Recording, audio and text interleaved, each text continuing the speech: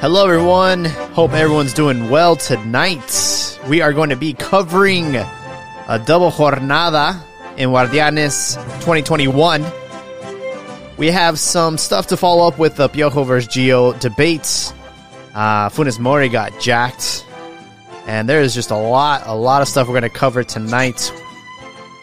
But before I go any further, let's welcome everyone to Cantina MX Football Podcast. Joel and Beto, how are we doing tonight? What's up, Jaime? Joel, doing good. Greetings, gentlemen. Doing good as well. Yes.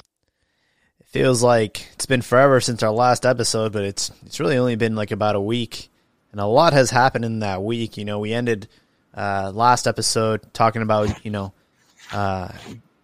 Gio versus Team Piojo, and I don't think Piojo expected it to blow up the way it did, and he went publicly on his YouTube channel saying that he redacted his comments over Gio, and he's a professional player. He's grateful to have him, and he's a very important player. What do you guys think about all that? Yeah, I mean, he doesn't want to. He sort of said it from the beginning, but he sort of let loose his tongue a little bit with the insults. And but I think he doesn't want to burn a bridge there. He's still what insults? Well, saying that he's like injury prone, and once he gets like a little bit hurt, he says, "Oh, I want out." What? I didn't see it as an insult. It was offensive, though. I mean, Gio didn't took it that way as well. Definitely threw him under the bus. Yeah. So he did it intentionally. I mean, he still likes Gio. He wanted him on the team. He still thinks he's like a great player, but he did want to sort of like get that jab at him a little bit. And then right now he's just saying, okay, I didn't mean to say it that way or whatever, because he didn't really want to like become enemies with him. He just wanted to say, hey, the dude cries too much because he gets injured all the time. But yeah, it's Piojo, man, running his mouth, and then comes back to regret it a little bit. Yeah, I think he underestimated how the public would respond to it again. And this is like an old interview. It was over a year old. It got resurfaced, and I don't know. I just feel like he realized, oh shit, maybe I shouldn't have threw Gio under the bus, and who knows, they might work together again in the future. So I'm sure that he wants to keep the relationship somewhat salvage, Yeah.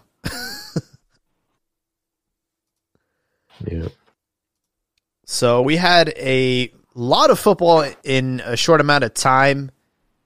Match week 9 happened on Tuesday. And Atlas beat Atletico San Luis. Kind of a shocking result there. They won 3-1. San Luis were in good form. And I have a little bit to shed some light about Atlas, because not only did they win against San Luis, but they also beat Juarez on Saturday. And they're in a position of playoffs. Right now they're in 7th position, but there is something very interesting. I don't know if you guys know this, but there are consequences for being the shittiest team in the league, and Atlas will not be able to participate if they continue this trajectory. If they end up in a 1 through 12 position, they are not allowed to participate in Liguilla due to the fact that they are the worst team in the league percentage-wise. Oh, snap. Oh, really? So they finished 12? Where would they have to finish? No. It doesn't matter where they finish. Because they were the worst team in the last 4 seasons, they have given up their right to playoffs. Yeah. So this season they can't qualify no matter what. Yeah, because if it wasn't for this new setup, Atlas would have been relegated. They would have been sent to this, ascenso. So because they can't do that, they do get penalized as far as a fee. They have to pay a fee for being the worst team in the league. And then they also aren't allowed to go to Liguilla. That's messed up. So Atlas could go on a tear right now, win the rest of their games, end up in first place, and they will have to give up their spot to the 13th placed team. That's messed up. That's messed up for the 13th place team also. So, well, I mean, Atlas is cruising on 3 points that were gifted to them. Oh, that's right. Yeah, and those are affecting some of the teams like Chivas right now.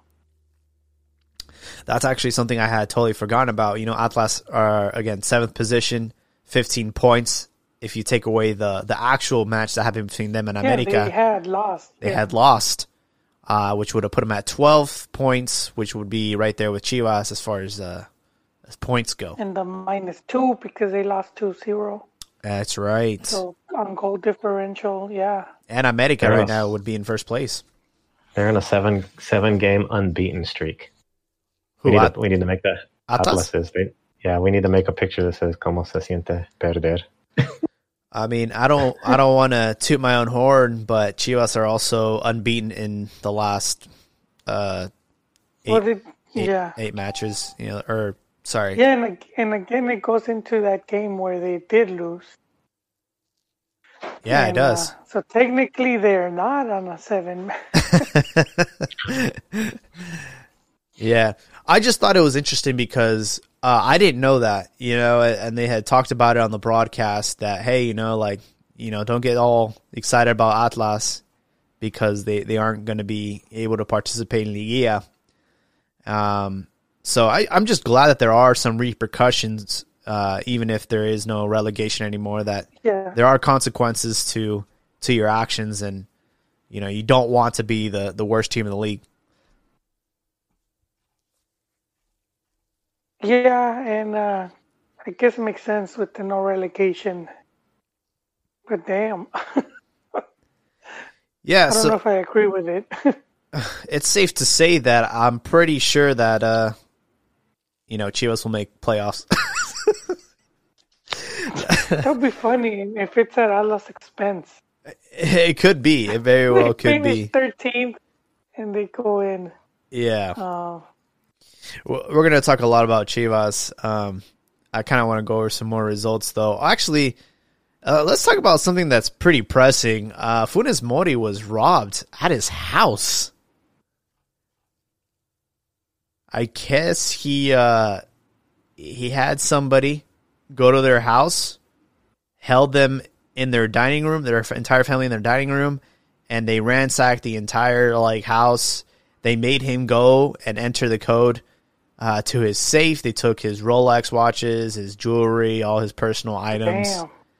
And this just so someone that knew him. This just so happens to be around the time that he's getting his papers. He's going to be eligible to be capped for the Mexican national team, and there was talks about him, potentially being capped by Tata Martino. So I don't know if this is kind of just I don't know if there's any relation between these two events happening, but the fact that he got robbed, man, at his own home. Yeah, it's unfortunate. Fortunately, nothing happened to him or his family. So that's a good, that's a plus. Damn, what a welcome. What a welcome to the country. I know, right? So, yes, Mexicano. All right, we can go after him now. You seen the meme? It's like Mexico's not just known for this. Where they join the tourists. Yeah, it's like they're known for the beaches, the food, but then also robbery. What is it about Monterrey? Is that I know there's a lot of work there, because of the steel factories and stuff. But that could be one of the more safest, And that also has to be happens to be the same place where Pulido got kidnapped and stuff. So something about Nuevo León, man. I don't know. Yeah, but Pulido's kidnapping was so vicious, and then the fact that he didn't want to go and talk about it, his brother went to do a recreation. Yeah. I don't know.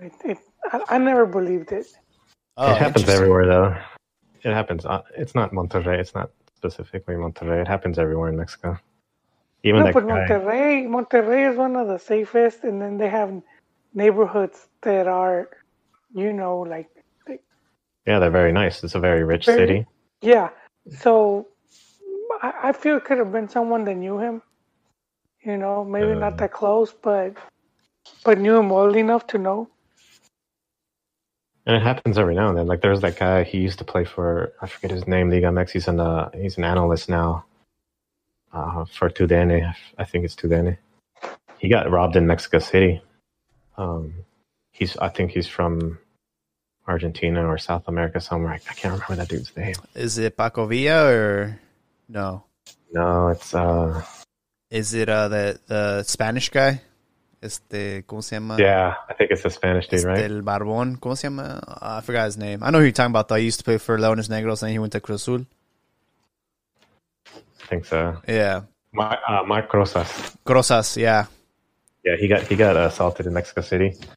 Everyone gets assaulted there, man. Peralta, too. I think that was the reason why he went to Chivas. He was being threatened. So he Wait, Oribe? yeah. Peralta, yeah. No, but he left because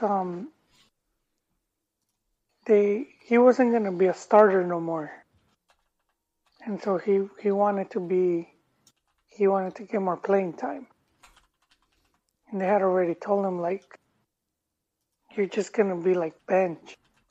He had been carrying that injury. No, but he got threatened like very shortly. Like he said that his controversial move to Chivas was partially caused by a kidnapping threat towards his family. So that was something different because I looked at he was assaulted. there was He was robbed while he was with the national team in Coahuila, in Torreon. huh. I guess that was a different situation. I do vaguely remember the like the kidnapping threat. Yeah, it's happened, and I think that's a reason why. I think in the future Liga MX, we'll start losing players to MLS. When they'll compete for talent, and these type of things, it will hurt when it's time to make a decision of where to play. I'm sure it factors in, Especially, yeah.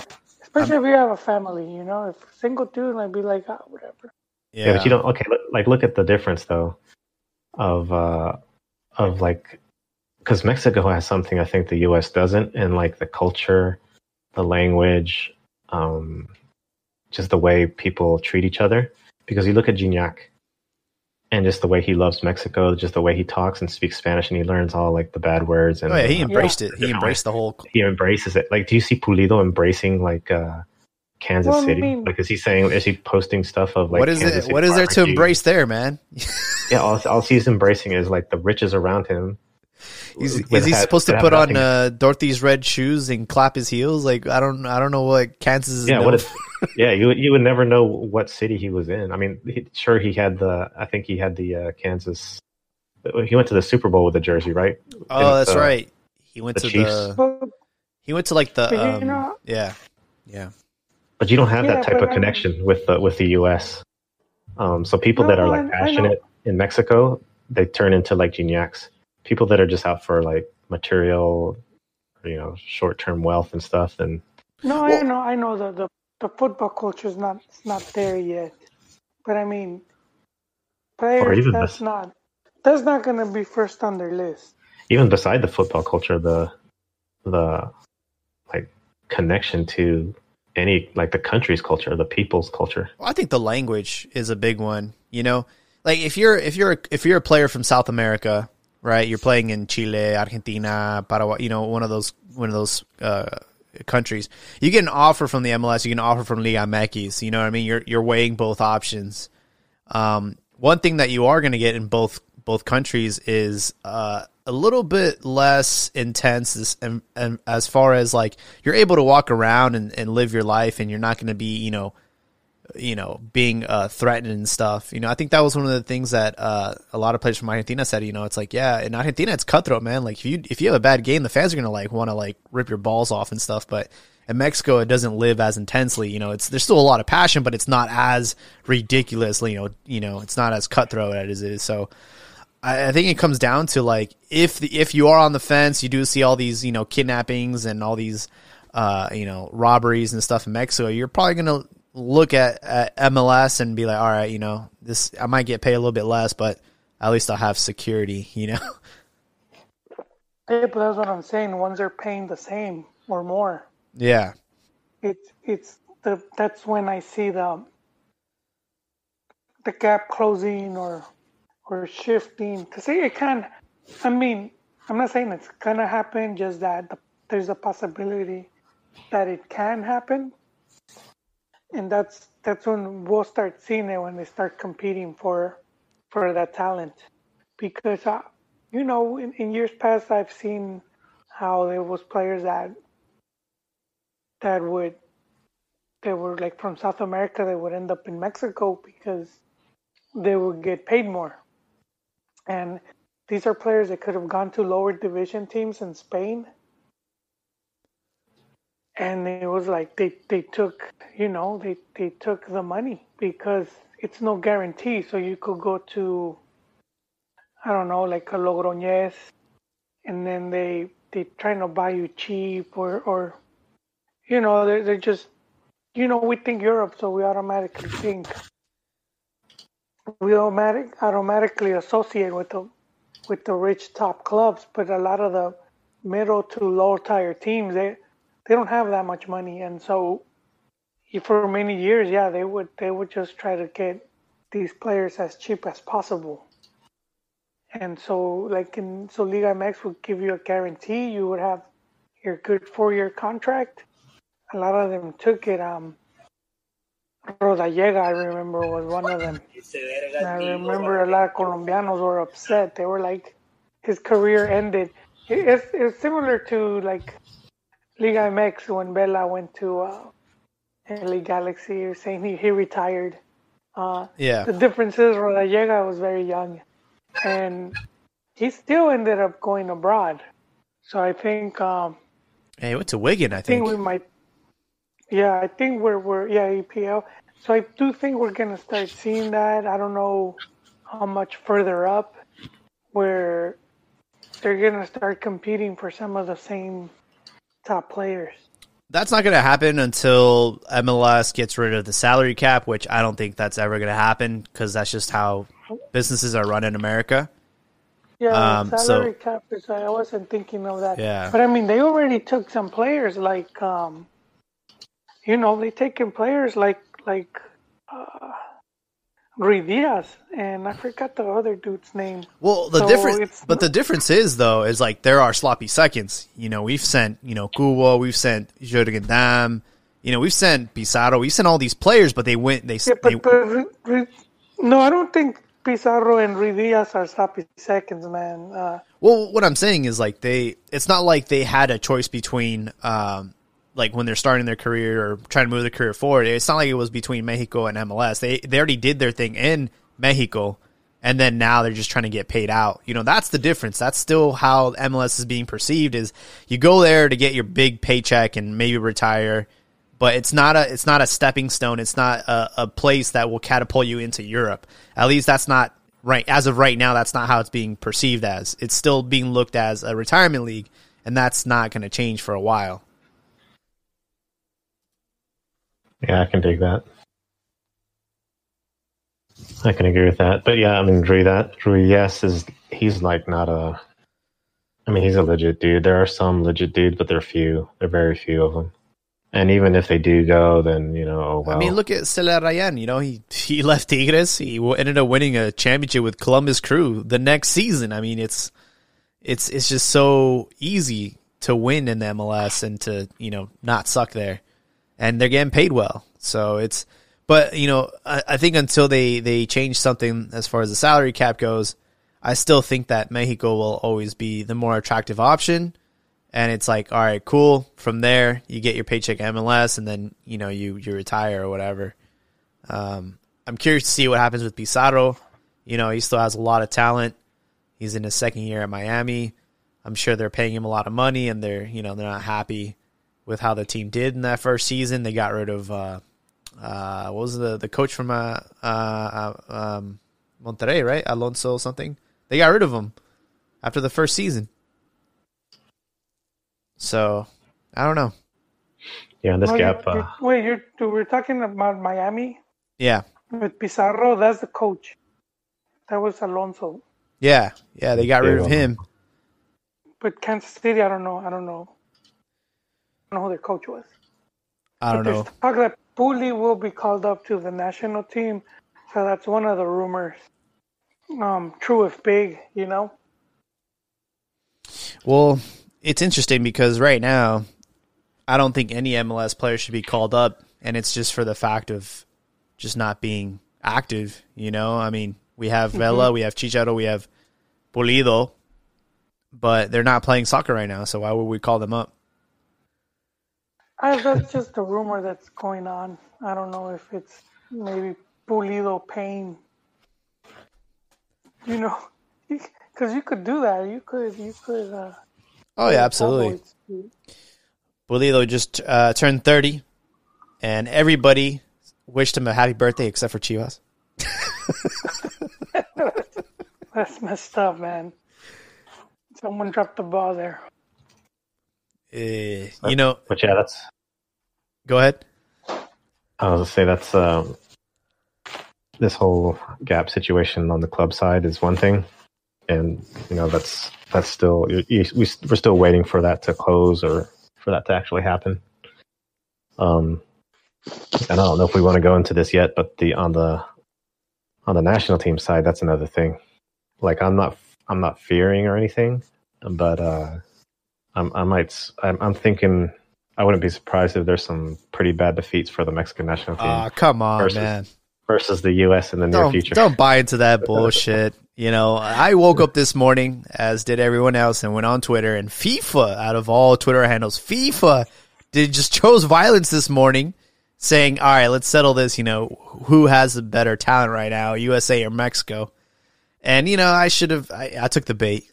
You know, I was like, you know what?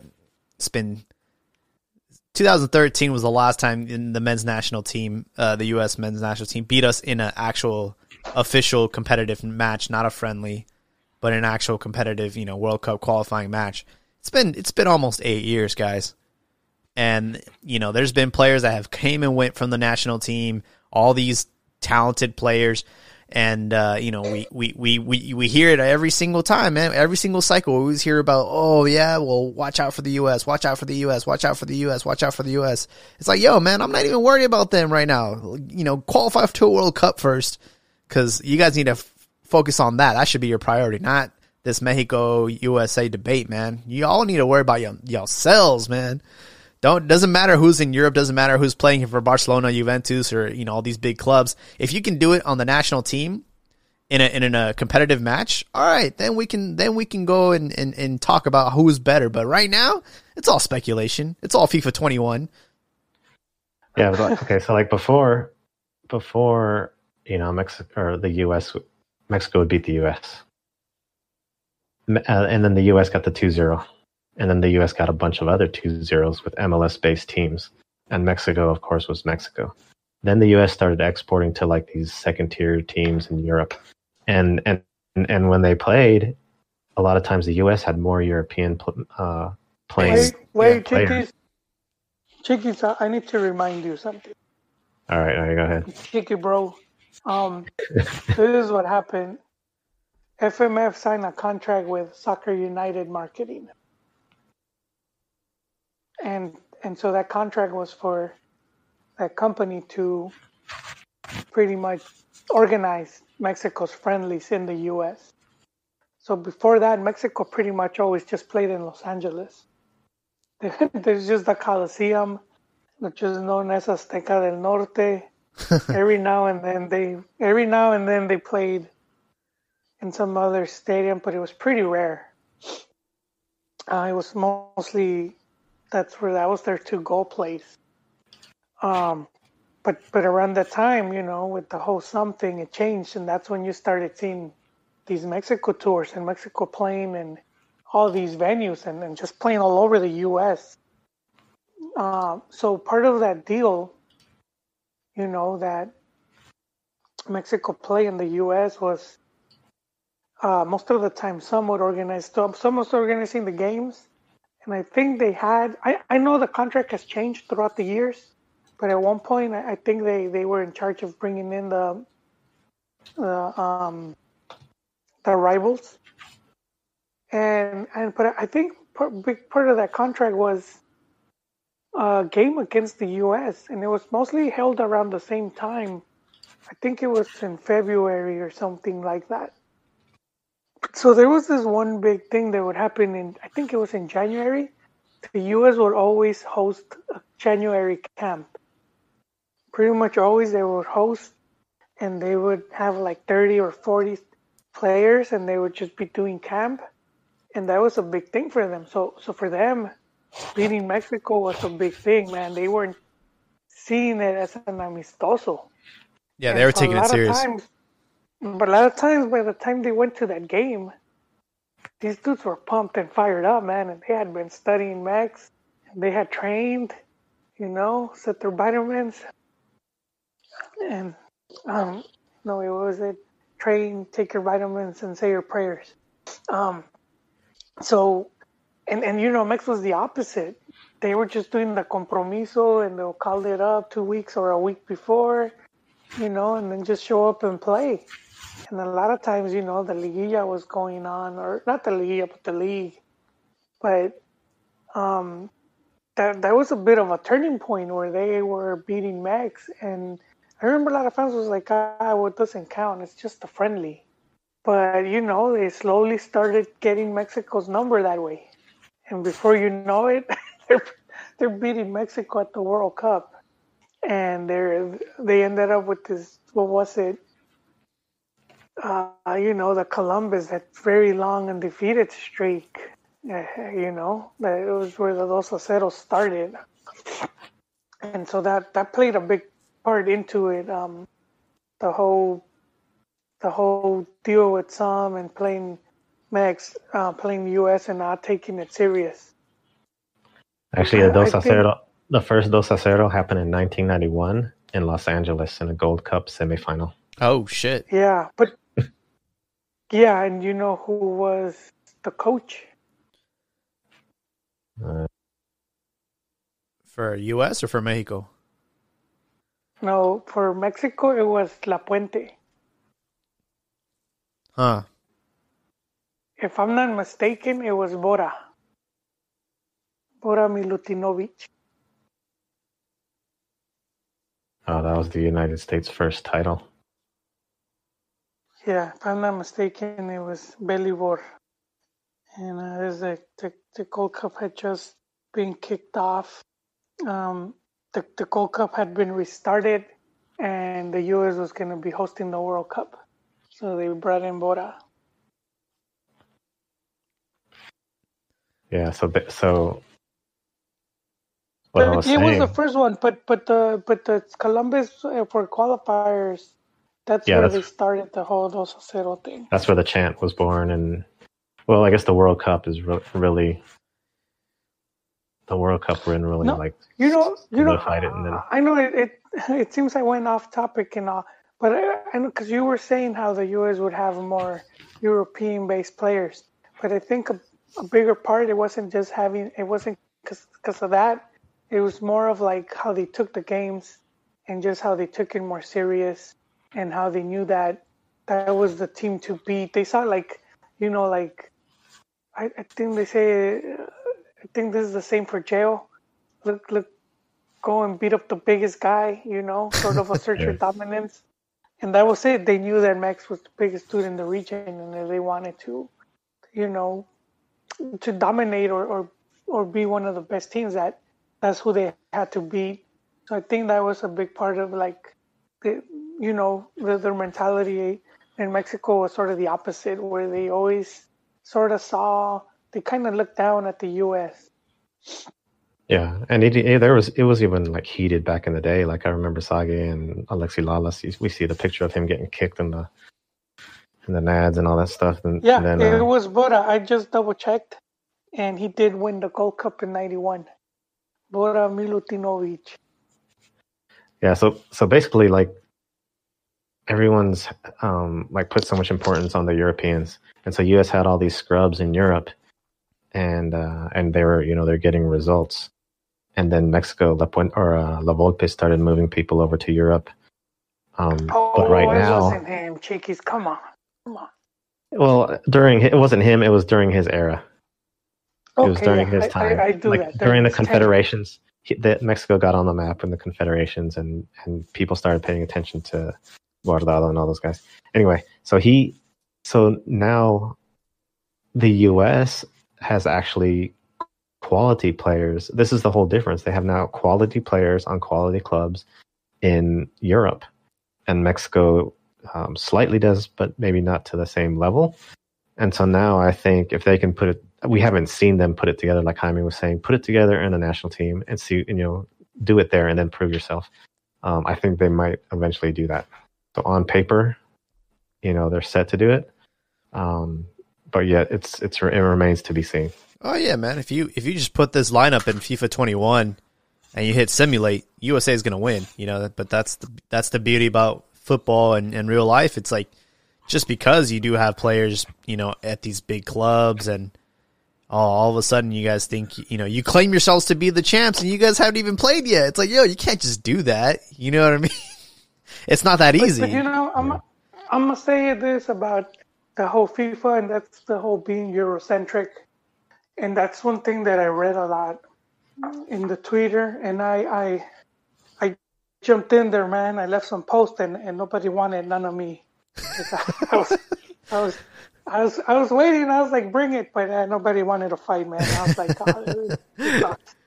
But there is this whole, just because you're over there, you're better, and it's like, no, not really. I mean, it does say that you're a good player. Obviously, of course, I'm not knocking on that, but it doesn't make you automatically better.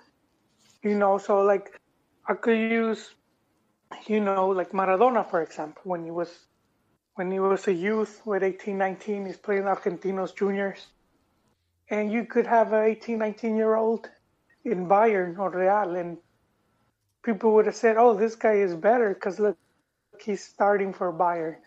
This Maradona's kid is just in that league, in that small team. He's not that good, And it's sort of like that. So you just being there doesn't. I mean, look what happened to that kid. Remember from what was it? Julian Green. Yeah, you read my mind. Like, he was a scrub, though, man. Get out of there. He was a scrub. No, but he was starting for them. He had played Champions League. I don't think he had started games. He had played Champions League games. I think he was in the youth. Man, let me check that out. I think he was in the youth more so than. No, but there was so much hype about that kid. Yeah, there's more hype. He scored the golazo in. That was fortunate, man. Belgium, the game was already over. The game was already over. Still golazo, man. Yeah, his career right now is he's playing for I think like a second division team or something. Yeah, he was in Bayern 2. Yeah. He had 51 appearances for Bayern 2, and then he was Bayern Munich, like but he never appeared for that team. And then he went to Hamburg on loan, Stuttgart, played 10 games, 1 goal, and then on loan to Gruther Fürth. During the Klinsmann era, he was infatuated with capping, German American players. So it got to the point where they said that if you were in the locker room, you didn't really heard like English. Yeah. And he was U16, German U16, U17. Then he went to the United States U18, Germany U19, and then he switched over. He was like, okay, I'm not going to make anything in Germany. I'm going to the US. And even with the US, he wasn't all that. But the thing, this dude playing Champions League. Maybe he's on the bench because he didn't have any appearances for Bayern. And then Pulisic comes along. Now he's like a more legit prospect than Green. And even in the times where he played against Mexico, there was flashes of like he was juking Mexicans left and right, but he never like finished anything. He was a threat, but nothing came about from his play. So I think he still can be a threat, and with these other guys alongside him. I think that's the difference now. Is like now I guess they have some supporting cast or whatever.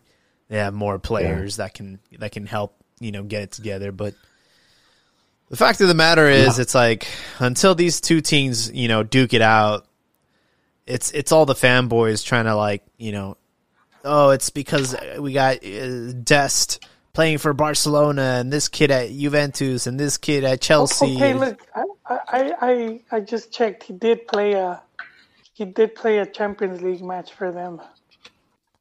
He replaced Arjen Robben. No, wait. He came in the 88th minute in the Champions League match as a sub. Oh, yeah. And then he was in the squad for the FIFA World Cup. I don't know if he played there, though. Club World Cup. Oh, because Arjen Robben got injured. He got on the squad for the FIFA World Cup, World Cup. I think that's the only game he played, the Champions League game. So I don't think he was able to break into their first team. Yeah, but I remember like him starting for the Champions League game, and I was like, damn, okay. They must be rating him highly, but I guess not. Or I guess he wasn't able to cut it. Yeah, and then he got loaned out, and that was that. Yeah. But as far as the poll, like initially, like the U.S. was winning, like on as far as the votes. But now the final poll, Mexico's got like 60%.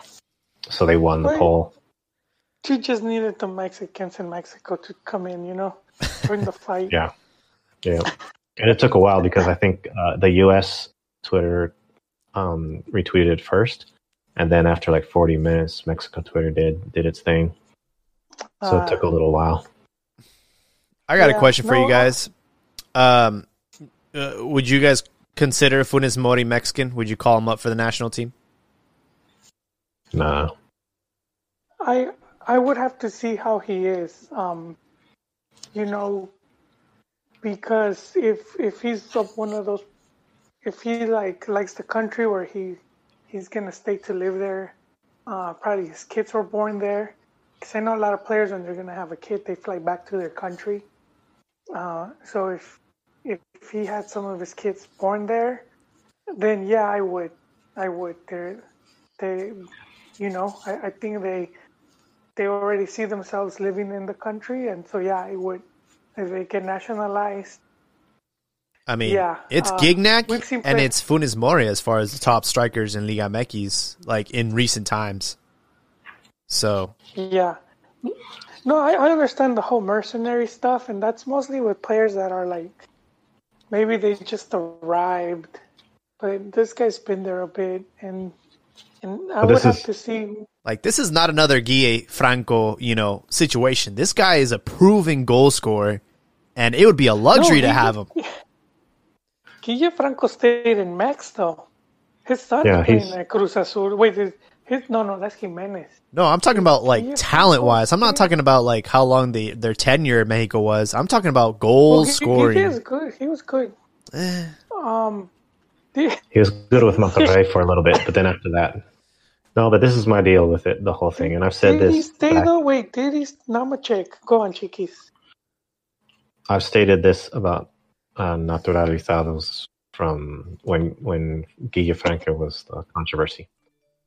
The Mexican national team is supposed to be a representation of the youth system of Mexican soccer, starting from the youth system and development all the way to the senior national team.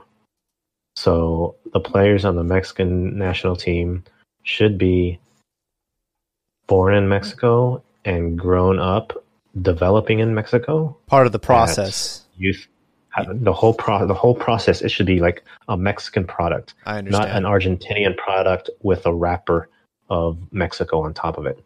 You know, they were developed in Argentina. Rapper. They went to the Argentina Snap. youth. It's like if you get a can of corn or something, and you take off the generic brand wrapper, and you put on a different wrapper. Well, it's like you know, it's like what's like, for a prime example, like cerveza, right? It's all supposedly from Mexico, but it's all like bottled here and stuff, and then, you know what I mean? So it's like, are you really Mexican? No, you're not. You're not part of that. Like you mentioned, he's not part of that process. In fact, he was part of Argentina's process. You know, he played for the under 20s in 2011. You know what I mean? But the fact of the matter is, you cannot ignore, number one, he's a very good goal scorer. Number two, you know, talking about Guille Franco. Guille Franco only scored 60 goals for Monterrey. Funes Mori has 100 for Monterrey. You know what I mean? Like, he scored a lot of goals. We don't really have a player of his caliber, man. Like, as far as striker goes, right now Raul's out of commission. Chicharito, I mean, I don't even want to talk about Chicharito. We don't really have, like, Macias is, you know, obviously the next in kin, but it would not hurt to have Funes Mori, is all I'm saying. Yeah, that's true. I agree. But see, I don't care. I'd rather Mexico lose, because they don't have, because this goes back to like even when Mexico almost didn't make the World Cup, I was almost like, I wish that they wouldn't have, because maybe something would the change. federation would make some changes. They would look at themselves and say, okay, we're doing something wrong. Let's totally reconstruct this and change this and make some improvements, instead of just going after the money. And this is just sort of like a Band-Aid fix. Like, we're not developing Mexican strikers, so let's just find this loophole and naturalize this Argentinian guy to come in here and play. And I do have sympathy. Like, I have sympathy for Zinha, you know, his love for Mexico and his, you know, the way he played, his passion for the club. I was happy for that dude. I was glad that dude was on the national team.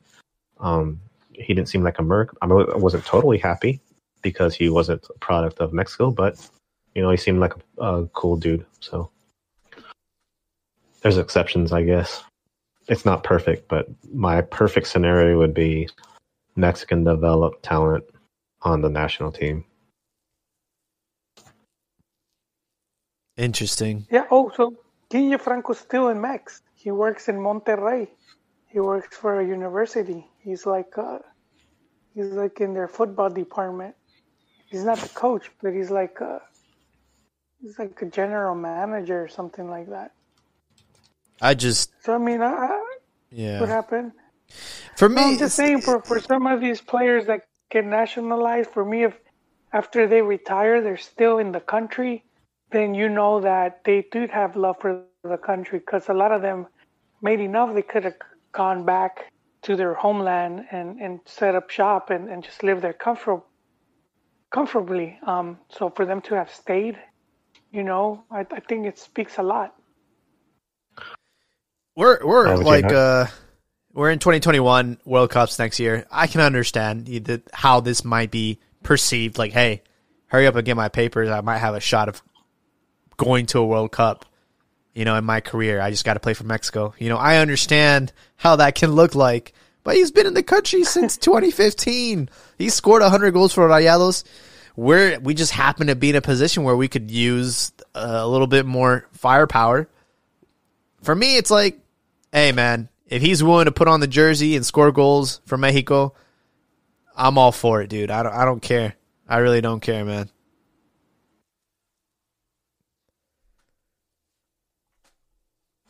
Yeah, I mean, no, I like I said, some of these dudes, they're legit. They're legit, not, you know, to be tagged as mercenaries. I think a lot of them end up having, you know, just linking up to Mexico, and that's their life now, like their new life. They even bring their family, you know, to live with them. Oh yeah, absolutely, man.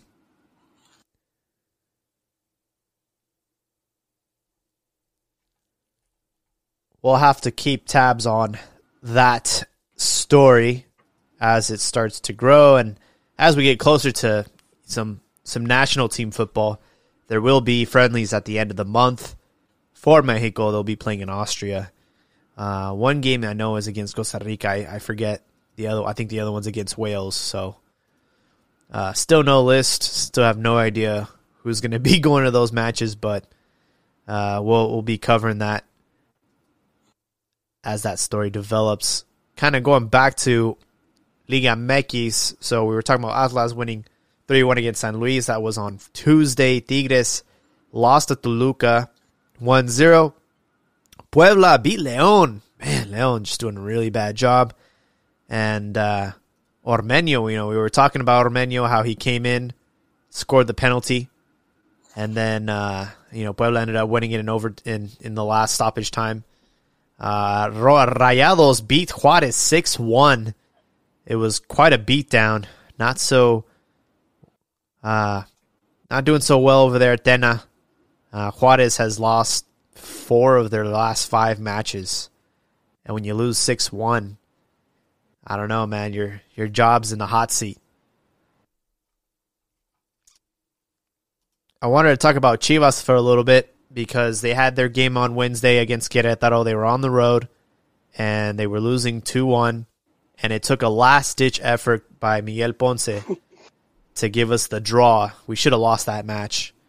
And then on Saturday, we played against Mazatlán, again on the road, 3rd game in a week. I understand the fatigue. I understand the rotations and all that. But again, another very, very terrible match for Chivas. 1-1 draw. And we are heading into the Super Clásico this weekend on Sunday at 7 p.m.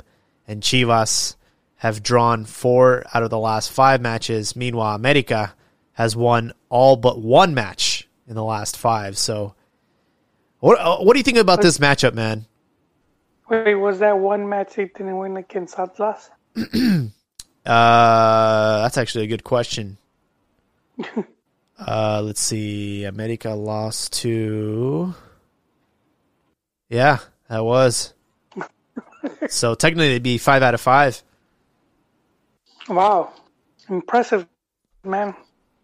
Here I am, preaching gloom and doom for them, and they're winning. Maybe I should do the opposite. No, man. I think I'm is kind of where they're supposed to be, man. They've been one of the stronger sides for a while now. So not surprised at their good form. They have a good squad. I just think Chivas, I think the media blew a lot of smoke up people's ass. This whole Super Chivas or Chivas Galácticas or whatever they were calling them. And they were making the team to be the super team, but in reality, they were just a competitive team. And I feel that they're still where they should be, given how deep that squad is. It's not that very deep as far as talent and whatnot. And they're still a team that's still bouncing back from 3 years of failure. So I understand the disappointment from fans, but I'm not. They've been clawing their way there to get results, which is an improvement over the past seasons where they scored on them. They had a tough time fighting back. And so at least what we're seeing now is this team is fighting till the last second to get those results, and they're getting them. And you know what they say, Clásicos, results and all that are out the window. But I think Chivas should feel confident going up against America because they've beaten them, not just Copa for Mexico, but in Liguilla. So Ame should be hungry for that revenge. And it should be a very good match. Yeah, I've kind of really taken a look at the numbers, looking at this team, and I understand that the output, not the output, but the outcome is kind of ugly right now. It's It's a lot of matches that have been frustrating, but it's not because of Chivas is not trying. You know what I mean? They're trying. You know, they are fighting till the end. They want to win games. It's not. It's about the opposition that they're playing and just the matchups. You know, I was looking at the matches that Chivas have played so far, and some of the worst performances that we've seen from them. You know, the loss against San Luis, the loss against Juarez, which were back to back, and then this last game against Mazatlan that was very tough to watch. In all those three matches, Chivas had the most possession. Like, out of all their matches, they had 60% possession against Atletico San Luis. They had 69% possession against Juarez. And I believe against Mazatlan, it was around 64, 65. They had the ball most of the game. The problem is they're conceding first. You know, in the last, basically every game this season, they've conceded goals. And they just don't know how, like, the teams sit back and they defend for their life for the rest of the match. And Chivas, you know, have to really, like, struggle to get goals. And then when I think about the game that they had the best performance was against León, and they didn't have much of the ball. In fact, that was the only game this season where they did not have majority of possession. They only had 39% possession against León, and they killed them 3-1. So, you know, looking forward to, like, these matches coming up. You know, you have the big game against America. Then you have some really tough matches, you know, Tigres. You have a lot of matches up ahead that are not going to be easy. But I actually feel excited for that because you're finally going to be playing against teams that are aggressive, that are offensive, and Chivas will be very good against those teams because of how fast they are on the counterattack. And I'm trusting that Vucetich will align themselves for the kill, you know. And the reason I have hope is because of how he was able to beat America in Liguilla and the matter of why they did it. I think that Chivas still have this is the turning point of the season. If they can get a very good victory against America, I think that we'll be fine and we'll head into Liguilla and be competitive. Yeah, I think, you know, going off of what you said, to me, I always felt Buse has built the team for these type of matches, and specifically for once you get into Liguilla to get one of these big results. I don't think he's too worried about going up against a Mazatlan and then murdering them. I think he's been very, like, methodical in just having the team keep playing a certain way. And I guess we'll see if it gets results again, because I do feel, it worked for him last season, and we'll see if it works again this season. But I think he got over that hump. You know, that start of the season was pretty brutal. The media, the fans had already given up on the team. Yeah. And but you know, like I said, we're seeing positives here. You know, they've been scoring. They've been pretty much scoring every game. Oh yeah. And that's something where Chivas was struggling for a long time. Just to put goals in back of the net. And so that's good. Yeah. That they're scoring, and not just the strikers. You know, you have some of the. Yeah, we got, like, Mayorga's got 2 goals. Ponce has a goal or 2. Like, we're getting goals from our wing backs. Yeah. And very good observation there as far as the scoring goals. That's actually we're the highest scoring team outside of Toluca. Toluca has 16 goals. Chivas have 15, and Cruz Azul has 15. So we're tied in second place for most goals scored. Yeah, and unfortunately, like you said, it's the defense is just lacking, man. It hasn't been that good. Yeah. There's been some mistakes where it's pretty, like, kind of boneheaded. And so I think if they manage to patch that up, then we're going to be looking at a much tougher side. So yeah, I do believe in that whole defense wins championships. So I think there's a lot of work there. Yeah, I mean, you just got to take the positives from all this. Scoring goals, that's a good habit to get into. Two of the goals that we conceded were own goals, so technically we have 17 goals. you know, Boyo and Macias both scoring goals. Yeah. And I like that attitude that the team doesn't give up. They could be losing, they could be playing like shit, but they're not giving up. And to me that's a big positive there. Where in previous seasons it just seems like, it's another L or whatever. It just seemed like the team was not. Yeah. Their heart wasn't in it. Yeah, and as of right now, we're in 9th. You still want to qualify to Liga in the original top 8 positions. You don't want to get into Liga because of the expansion. Because of the new rules and stuff. But at this point, I'll take whatever. The important thing is getting into Liga. That's all that matters. That is all that matters. Once you are in, that's a completely different ball game. I'm actually glad that they're getting these, terrible performances out of the way right now. Do it now. Do it early. Do it when the season it's not that big of a deal.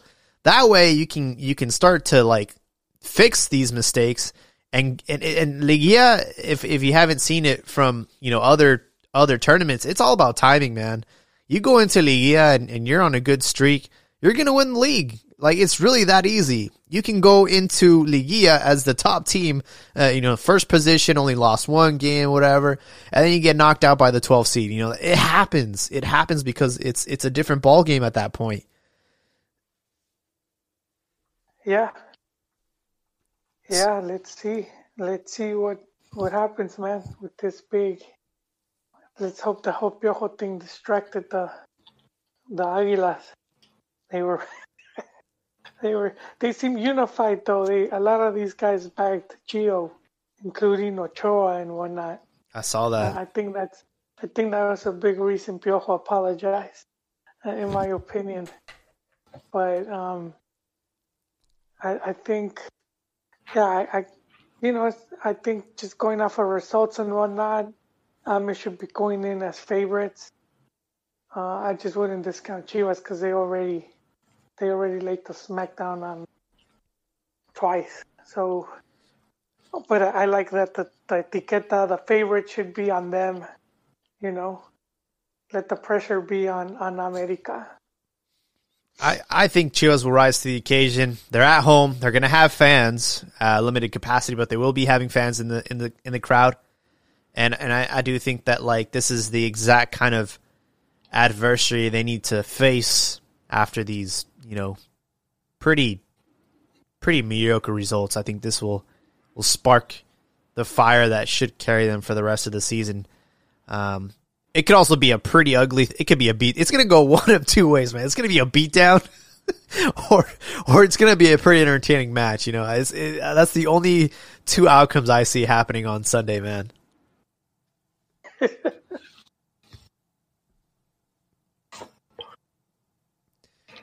Yeah, so they'll have America. They'll have Monterrey after that. Yep. Santos, Cruz Azul. Damn. They got some tough ones coming Very up. uphill battle. And then we got uphill battle right there. We have to close the season. We got Tigres, man. It's gonna be tough, man. Yeah. Oof. God damn. Let's talk about Pumas.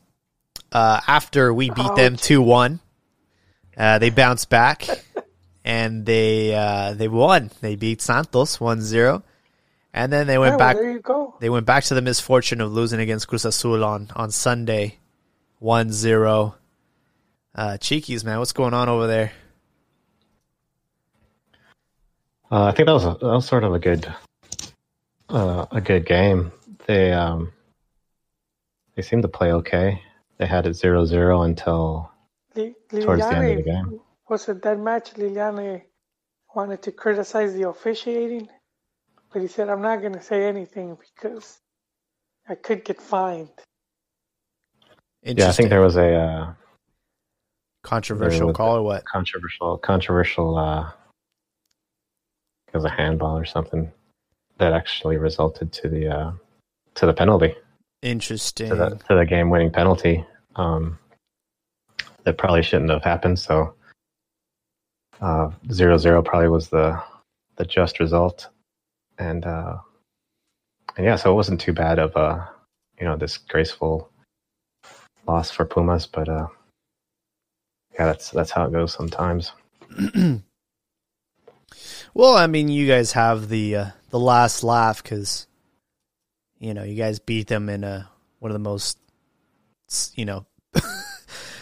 satisfying come from behind victories last season to go to the final against Leon. So I'm sure they might have won the battle, but you guys still own them. Yeah, it's easier when it's like the high pressure clutch situation against the non-clutch team in Cruz Azul.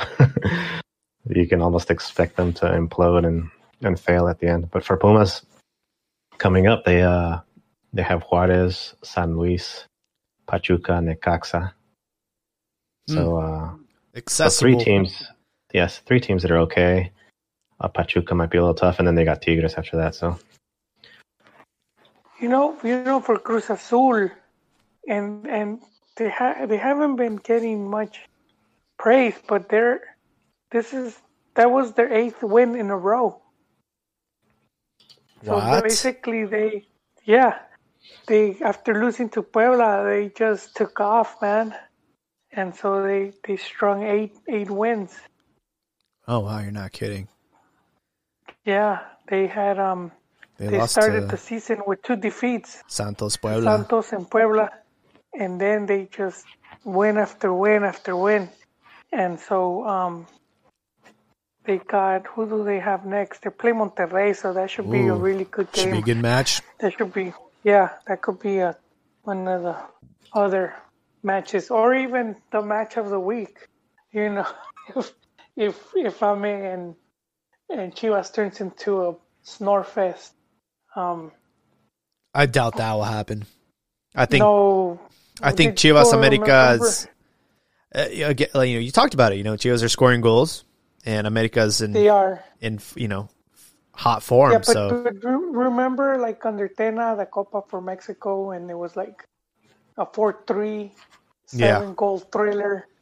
And then when they met again, people were expecting these the same high, and it wasn't. Yeah, it wasn't. And it wasn't. And so I think it's more of that, dude. I know Buse, and it's like, he's more interested in the point. I'll take the point if I can, especially with that big, that block of games coming up. So if I need to whoop Ame, I'll do it in Liguilla. And I know that'll be his train of thought. But wow, man, Cruz Azul, I didn't know what to expect of them this season with all the changes that happened at the club. We saw the very corrupt Billy Alvarez regime get finally ousted, more because I think they're being investigated for fraud. So that's what it took.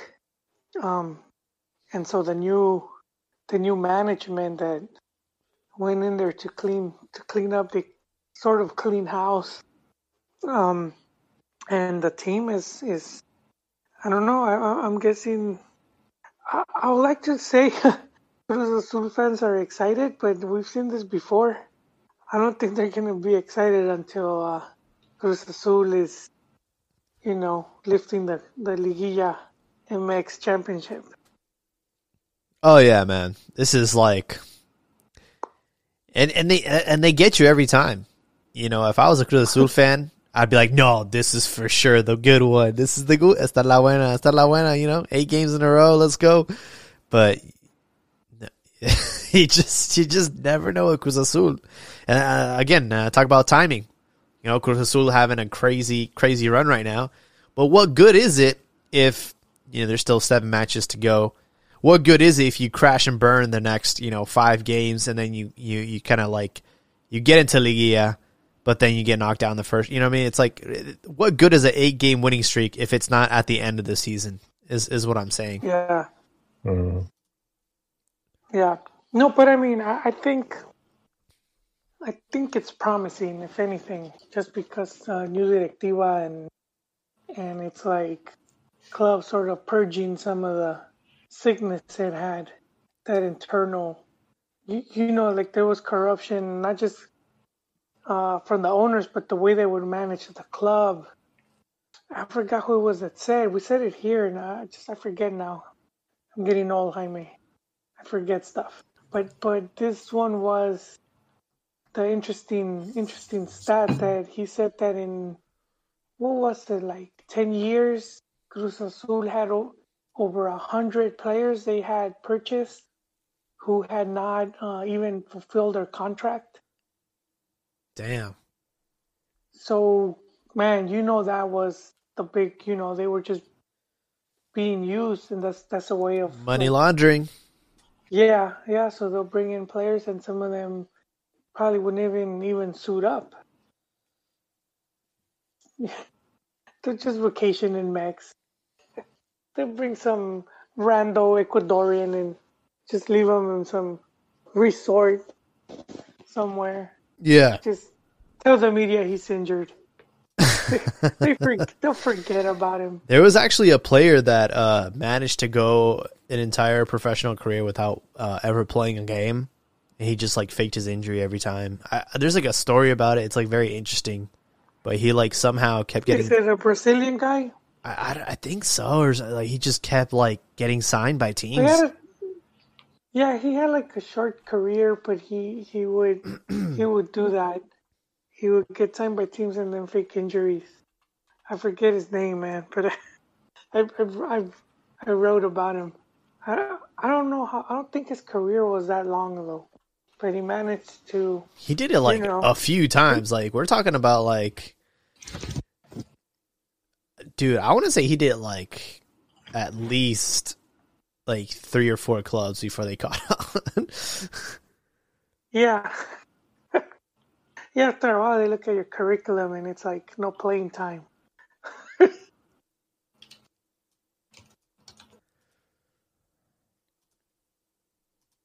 So there is a makeup match tomorrow, Rayados and León. This was supposed to take place match week 3, but Rayados had 17 players with COVID, so it's been rescheduled for tomorrow.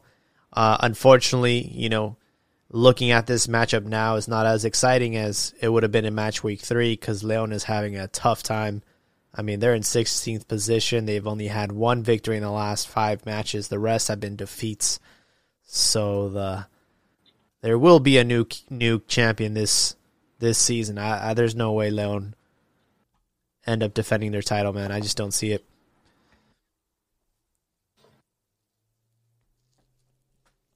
I think they can bounce back. I don't know if they'll be champions just because I think, well, I agree in part with you. It doesn't seem they have that hunger.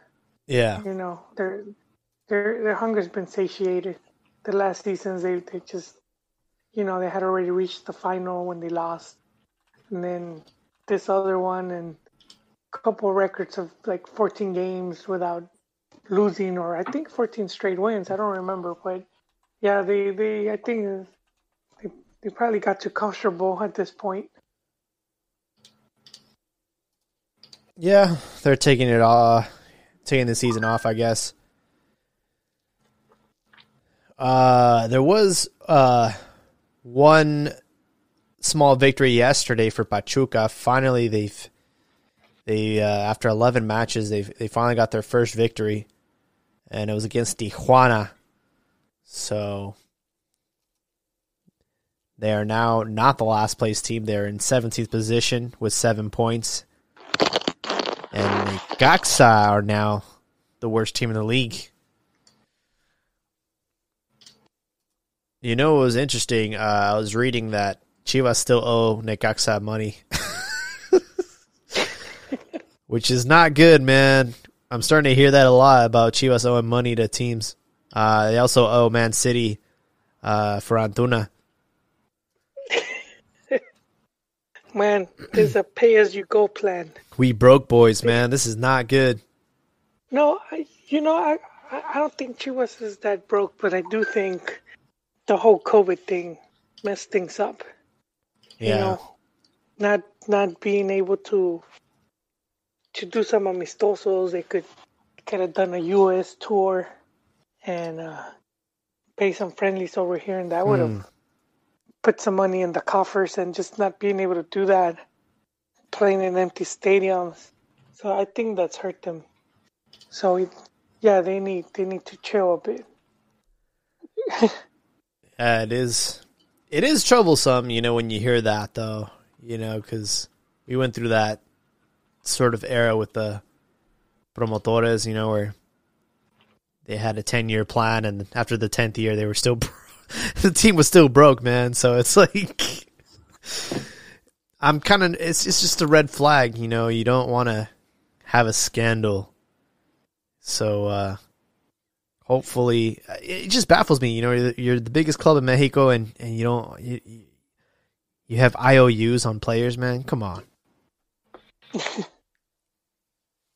Well, yeah, and that was one thing that when Chivas was selling some of these other players, I think it was a similar thing where I think they had never fully paid for them. And so I know that was a big reason they had to sell Pizarro. Like, they didn't completely own his transfer, and I think Pachuca was just pushing for it. Interesting. Okay, chip up, man. Yeah. And I mean, how was the team going to have money with all the stuff going on and no TV deal? That was the big one right there. I kept telling Chihermanos, I kept saying, hey, man, the biggest moneymaker for Chivas right now, it's those TV deals and the sponsorship deals that come with it. Because if you have so for example, like in Mexico, when they were in open air, Chivas games would draw in 11 million. So 11 million viewers. Wow. So that means if that's your rating, if you're gonna put whatever sponsor in the front of the jersey, you could charge more because 11 million people are gonna be seeing that sponsorship. Yeah. Every time Chivas plays.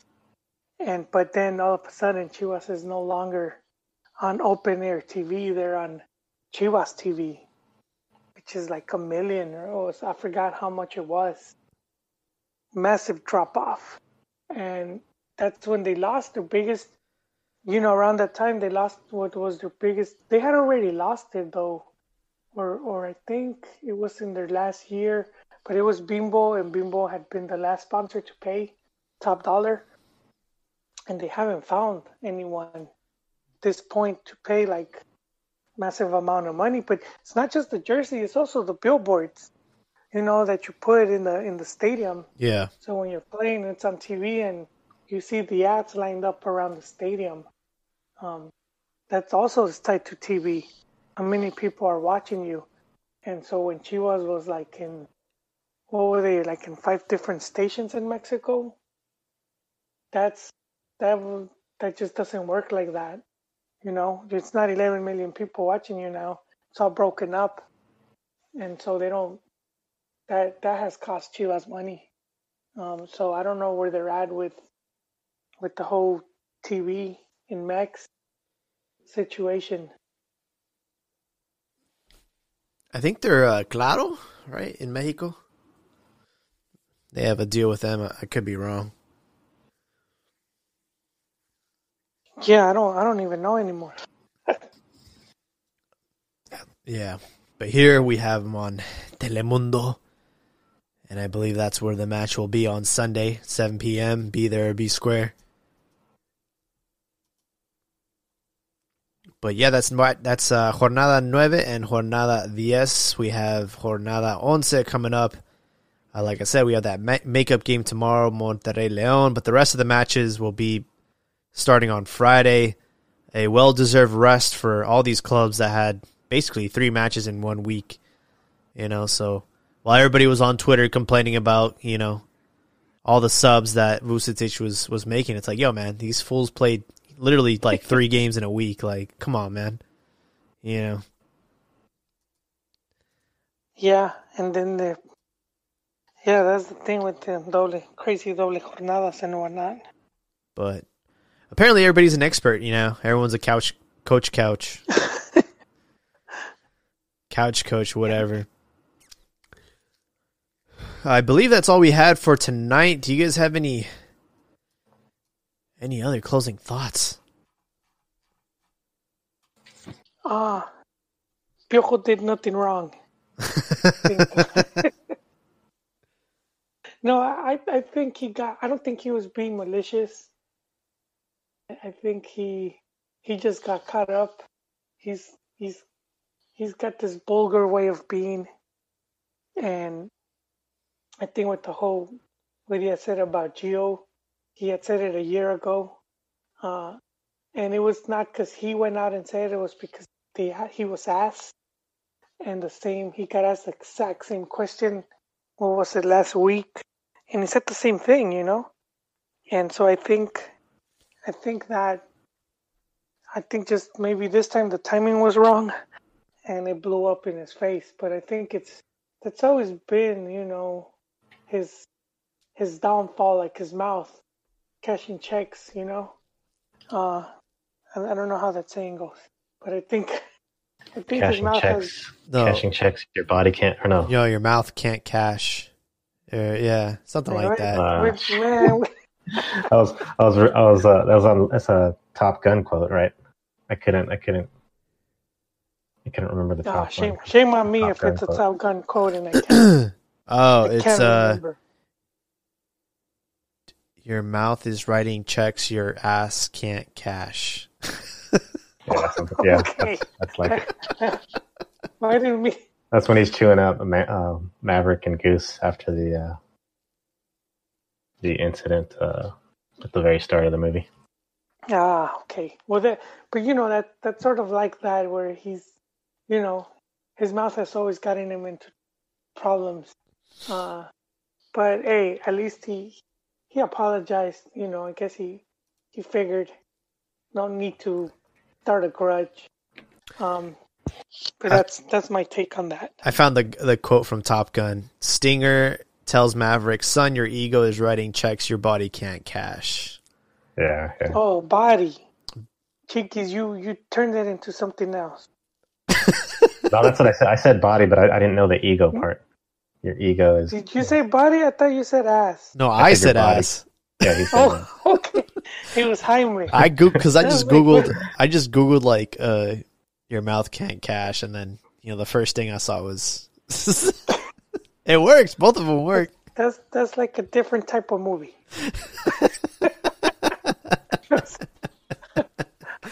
Hey, so my final take is speaking of like Hoa bringing up Piojo, taking up all the news and highlights and stuff. Someone who's been quiet, and I guess it's sort of normal, but they need to put a mic on the sideline for Javier Aguirre. He's like the infamous phrases, and even in interviews, the way he talks is sort of like really like macho Mexicano. The way the words he uses and everything, it's really fun to listen to. So we need more Aguirre. Probably we're not getting it here, you know. You know what it is? Here in Mex, you're seeing it, but not here. Yeah. You know what it is? It's because unfortunately here in the States, you have to have Fox to watch the Rayados games. And at least for me, I can't find those matches on in Spanish, so I have to watch the English broadcast on FS1 and FS2. Yeah. So we're definitely missing out on excelente partido, hijos de puta.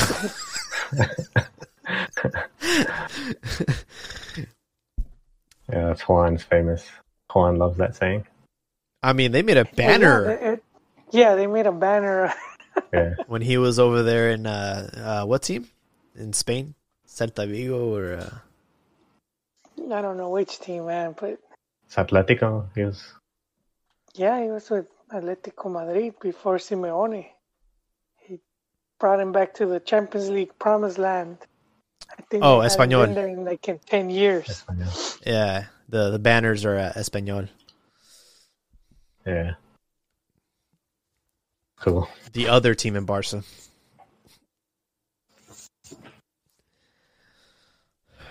Well, I want to thank everyone for listening in. We were live on YouTube today, but I don't think I had anybody in the chat, so Oh. Yeah, I could have shared it. it's all good in the hood. We have El Super Clásico coming up on Sunday. Make sure to watch that. And hope everyone has a great night. Make sure to follow us on Twitter. Reach out to us. Reach out to us there. Leave us a voicemail on our landing page on anchor.fm. Hope everyone has a great night.